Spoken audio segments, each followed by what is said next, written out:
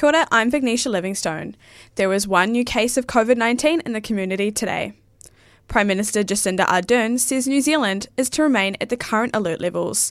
Physical distancing is no longer a requirement on public transport, but masks are required. The Maori Party says if it is elected, they will rename New Zealand to Aotearoa, and all cities, towns and places will have their European names replaced to original Māori names.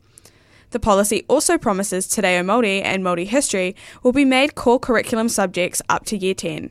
Primary schools will have to incorporate Te Reo by 25% by 2026. Mills Takapuna was one of the 3 public venues visited by the COVID case last Wednesday. The manager says it is safe for members to return, but are advising those who attend the same classes to get a test. Kiwi band 660 has shared last year's Te Reo performance of one of their hits with the Kapahaka group for Māori Language Week. Fans on 660's Facebook page reported getting happy goosebump vibes and even brought to tears by the performance. And in sport, Kiwi golfer Lydia Ko hit a 6 under 66 to finish in 6th place with $160,000 on Monday at the ANA Inspiration Golf Tournament. It was a low round in the tournament and she placed in the top 10, proving she was a major force. That's news and sport for Newsbeat. I'm Vignesha Livingstone. Cool FM News.